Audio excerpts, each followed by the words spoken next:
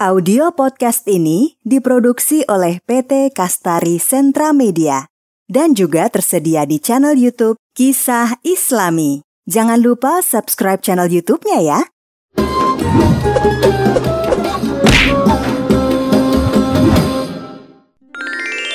Kisah pemilik dua kebun yang sombong. Kisah ini disebutkan di Al-Quran, surat Al-Kahfi ayat 32 hingga ayat 44. Kisah ini menceritakan tentang pemilik kebun yang dibutakan oleh kenikmatan dunia sampai mengingkari hari kiamat. Allah memberikan pelajaran bagi kita melalui kisah ini tentang akibat seseorang yang sombong dengan menimpakan musibah berupa angin topan yang dahsyat menghancurkan perkebunannya. Pada suatu masa, ada dua orang laki-laki yang bersahabat sejak kecil. Walaupun bersahabat, keduanya memiliki kehidupan yang berbeda.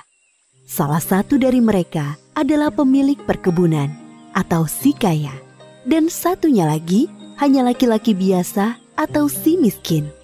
Sayangnya, si kaya ini memiliki sifat yang sombong. Kesombongan si kaya disebabkan karena ia memiliki dua kebun anggur yang sangat luas. Masing-masing kebun anggurnya dikelilingi pohon kurma yang lebat. Di tengah-tengah kebun mengalir sungai yang airnya sangat jernih. Sungguh indah sekali penampakan kebun itu, membuat mata seakan tak ingin lepas memandangnya. Wahai saudaraku, lihatlah kebunku yang luas ini. Pohon anggurnya tidak pernah berhenti berbuah dan sangat enak rasanya saat dimakan. Apalagi pohon-pohon kurma yang selalu tumbuh lebat setiap hari, membuatku sangat bahagia. Benar saudaraku, kebunmu sangat luas dan setiap panen hasilnya selalu melimpah.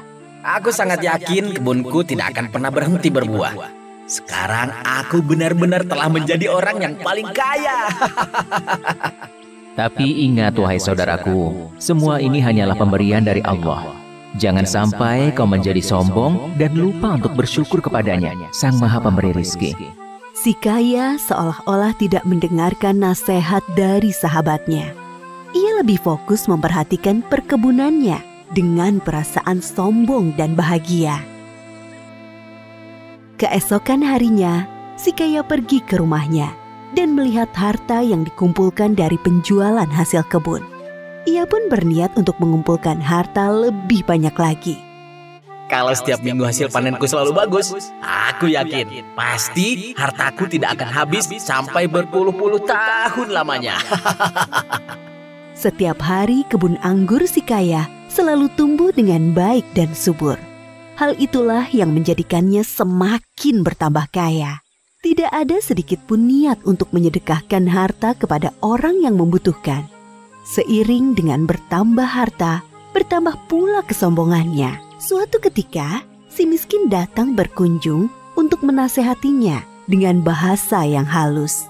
Tetapi si kaya merespon dengan kata-kata yang menyakitinya. Aku tahu kau iri dengan kehidupanku. Hartaku lebih banyak daripada hartamu. Dan aku memiliki banyak anak buah yang membantuku. Sama sekali tidak wahai saudaraku. Walaupun hartaku lebih sedikit dan tidak memiliki anak buah sepertimu, aku hanya khawatir kepadamu kelak di akhirat. Aku kira hari kiamat tidak akan pernah terjadi. Seandainya aku mati suatu saat nanti, pasti Allah menempatkanku di tempat yang jauh lebih baik dari kehidupanku sekarang. Jadi, sekarang kau mengingkari adanya hari kiamat. Apakah kau juga mengingkari Tuhan yang telah menciptakanmu begitu sempurna? Benar-benar kau telah dibutakan oleh semua kemewahan dunia ini, saudaraku. Sudahlah, diam saja. Aku tidak akan mendengarkan nasihatmu lagi. Tidakkah kau lupa mengucap Masya Allah, la haula wa la quwata illa billah saat memasuki kebunmu? Ucapan itu adalah salah satu ungkapan syukur kepada Allah atas semua kenikmatan ini. Segeralah bertaubat kepada Allah sebelum semuanya terlambat. Si kaya tetap tidak mau mendengarkan nasihat si miskin. Ia mengusir si miskin karena merasa sahabatnya terlalu iri dengan semua harta yang dimilikinya. Setelah kepulangan si miskin, si kaya tidak berhenti untuk memamerkan hasil kebunnya kepada orang-orang di sekitarnya. Ia menjadi sangat sombong dan angkuh dari sebelumnya. Malam itu, Hujan turun dengan sangat deras. Suara petir menggelegar di langit. Anehnya, si kaya sama sekali tidak terbangun dengan suara itu. Ia malah asik tertidur. Seperti yang disebutkan dalam surat Al-Kahfi ayat 40. Dan Dia Allah mengirimkan petir dari langit ke kebunmu, sehingga kebun itu menjadi tanah yang licin. Keesokan harinya, si kaya bangun dari tidurnya dengan puing-puing rumah yang hancur dan hartanya lenyap tak bersisa. Kemudian ia teringat akan kebunnya dan bergegas pergi ke sana. Sampai di kebun, ia tidak mendapatkan apa-apa selain kebun yang hancur hampir rata dengan tanah. Si kaya mulai menyesali kesombongannya selama ini.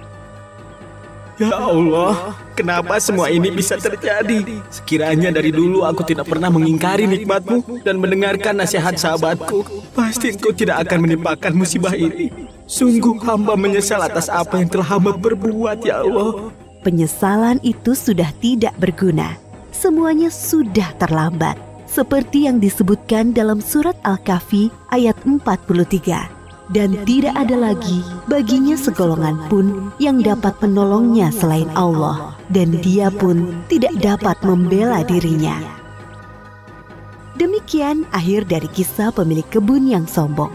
Beberapa hikmah dari kisah ini diantaranya, pertama, jangan lupa untuk mengucap Masya Allah, la haula wa la quwata illa billah. Tidak ada usaha, kekuatan, dan upaya selain dengan kehendak Allah, agar senantiasa bersyukur dan tidak sombong atas nikmat yang kita peroleh. Akibat dari sikap sombong ini dapat membuat kita lupa akan keimanan kita kepada Allah, seperti tidak mempercayai datangnya hari kiamat. Kedua, jangan berpura-pura tidak mendengar atau marah saat diberi nasihat yang baik. Bisa jadi nasihat itu merupakan teguran dari Allah melalui lisan orang lain. Ketiga, kehidupan di dunia ini hanya sementara. Jadi, jangan sampai kita dibutakan oleh kemewahan dunia. Padahal kehidupan akhirat yang kekal sudah menunggu kita. Wallahu a'lam bishawab.